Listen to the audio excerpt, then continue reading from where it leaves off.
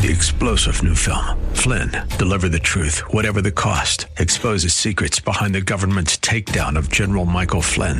Flynn knew what the intel world had been up to. He ordered the first audit of the use of contractors. This set off alarm bells. He told the truth. He was the most dangerous person for Donald Trump to hire. They had to get rid of Flynn. Flynn, deliver the truth, whatever the cost. Available now. Watch it today. Go to salemnow.com. salemnow.com.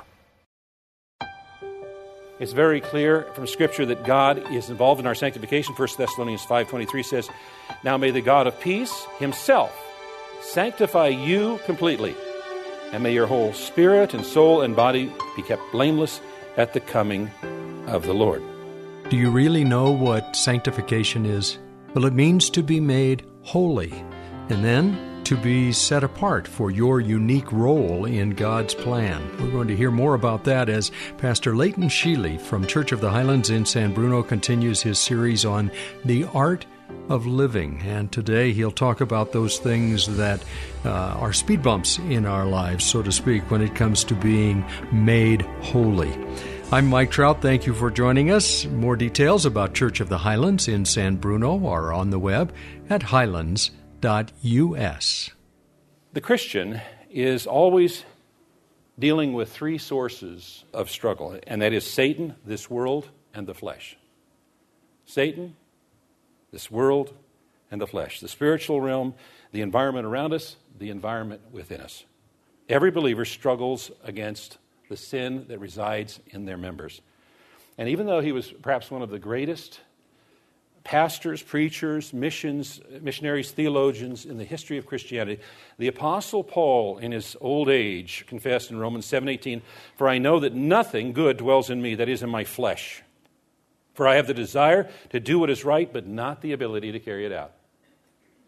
This is that great apostle being very transparent in that moment, saying, I know I should be doing this, but I end up doing that. I'd like to do this, but I end up doing that. There's this struggle within.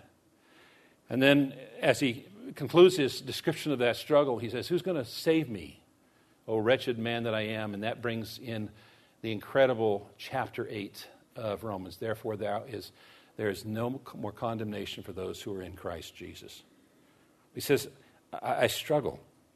I am so glad that the great apostle wrote these words and that the Holy Spirit gave them to us 2,000 years later, because I find an incredible encouragement in them. If the great apostle had to struggle against his sinful nature, then who am I to think that I'm not going to have to struggle against mine, or you're not going to have to struggle against yours? This struggle against the sin that is in our flesh will continue. We can't be perfect. Why should we even try to be perfect? Well, Jesus said in Matthew 5:48, "You're to be perfect as your Father in heaven is perfect." You see, fathers like their children to look like and act like them. It's normal. And our Heavenly Father wants us to be like Him. He wants people to see the family resemblance. He doesn't want us to look like or act like the rest of this rebellious world. And the Bible's very clear that the behavior of His children should be unlike the rest of the world. The Scriptures call us a peculiar people. How do you like being peculiar? Peculiar means you're different. You stand out. You don't quite fit in. We have been called to not quite fit in.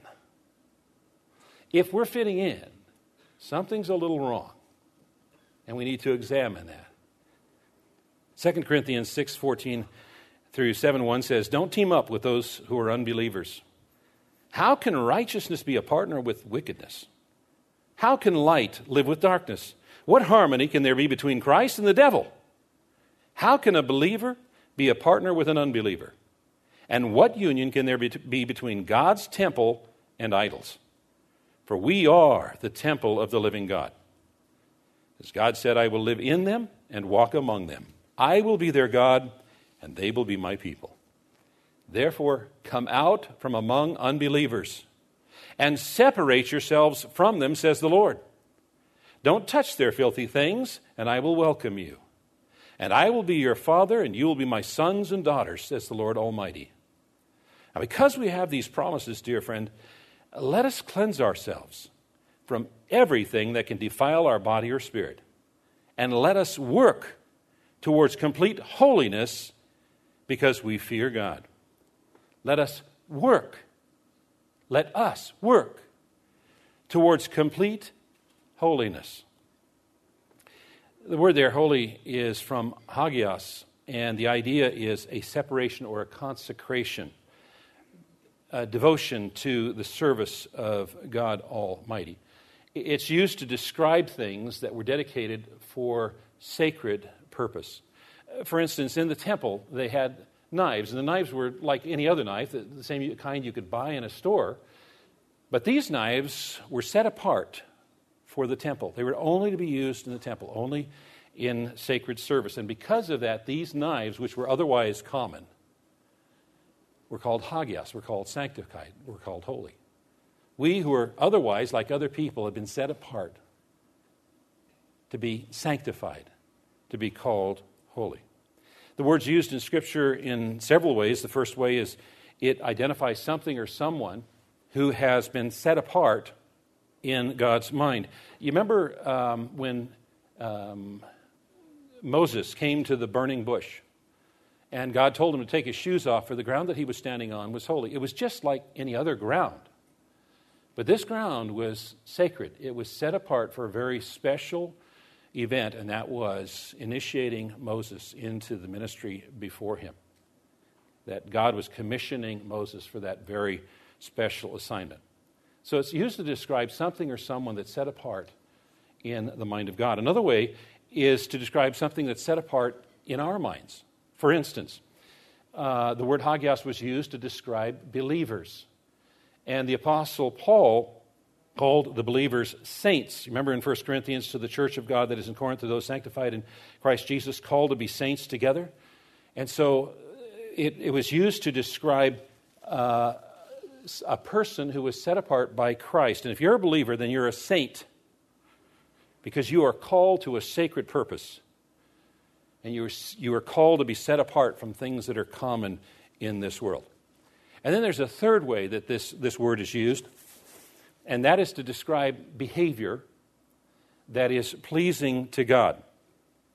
Sanctified behavior. And there's never been anyone who lived a life that was more pleasing to God than Jesus Christ. Remember what God said at his baptism, "This is my Son in whom I am well pleased."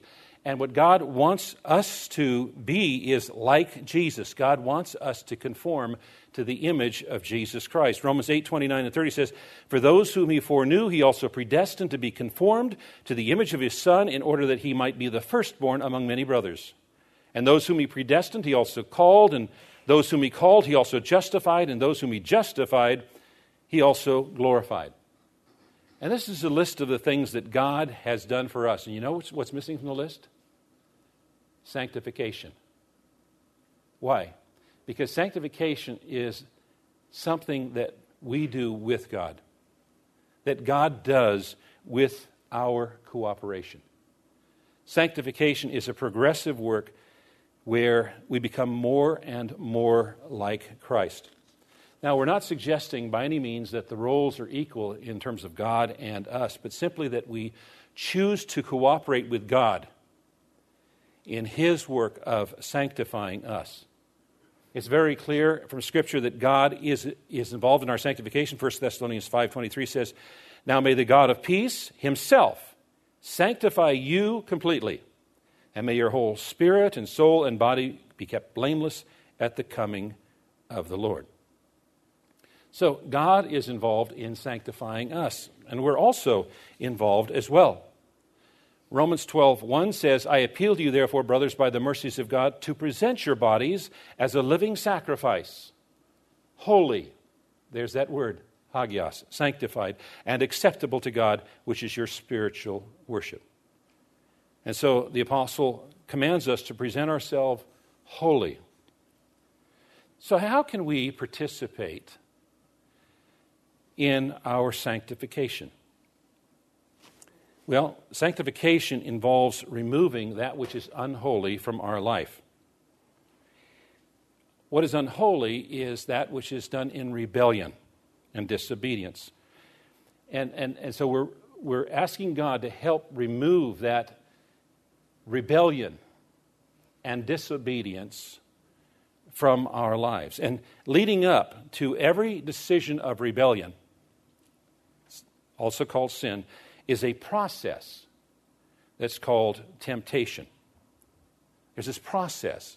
And if we can catch temptation before temptation catches us, then we can short circuit that fall into failure. Now, chapter 10 of 1 Corinthians reveals 7 truths about temptation. I'm reading from 1 Corinthians chapter 10, verse 12 and 13. Therefore, let anyone who thinks that he stands take heed lest he fall. No temptation has overtaken you that is not common to man. God is faithful, and he will not let you be tempted beyond your ability. But with the temptation, he will also provide the way of escape, that you may be able to endure it. As I said, there's 7 truths about temptation. One of them, the first one, is that we're most vulnerable when we think we are strong. When we think we're strong, that's when we're most vulnerable. And that's why we need to be aware of our weaknesses. And guess what? Our real weaknesses are in our blind side, our blind spot. We cannot see our real weaknesses.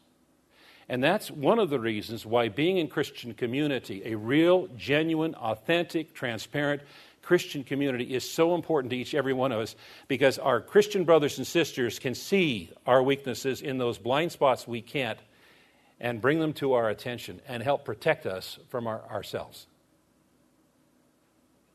We're most vulnerable when we think we're strong and we're unaware of our weakness in that blind spot, and we really, really need each other.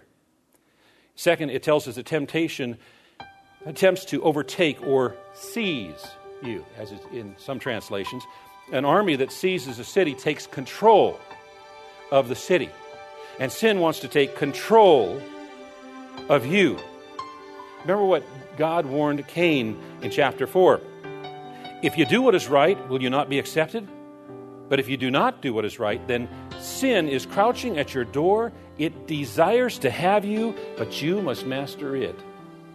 We must not allow ourselves to be mastered by anything except the Holy Spirit in our lives. You've been listening to part 2 in a series called The Art of Living on this broadcast called Study Verse by Verse. I'm Mike Trout. Our teacher is Pastor Leighton Sheely from Church of the Highlands in San Bruno. He's actually going to spread this theme over 6 broadcasts. We'll wrap it up on Monday. If you'd like to know more about Church of the Highlands, they're on the web at highlands.us, and this ministry is available on the web at studyversebyverse.com. Pray for us, please, and join us tomorrow when we'll once again, or at least Pastor Leighton will, open the Word of God and help us study verse by verse.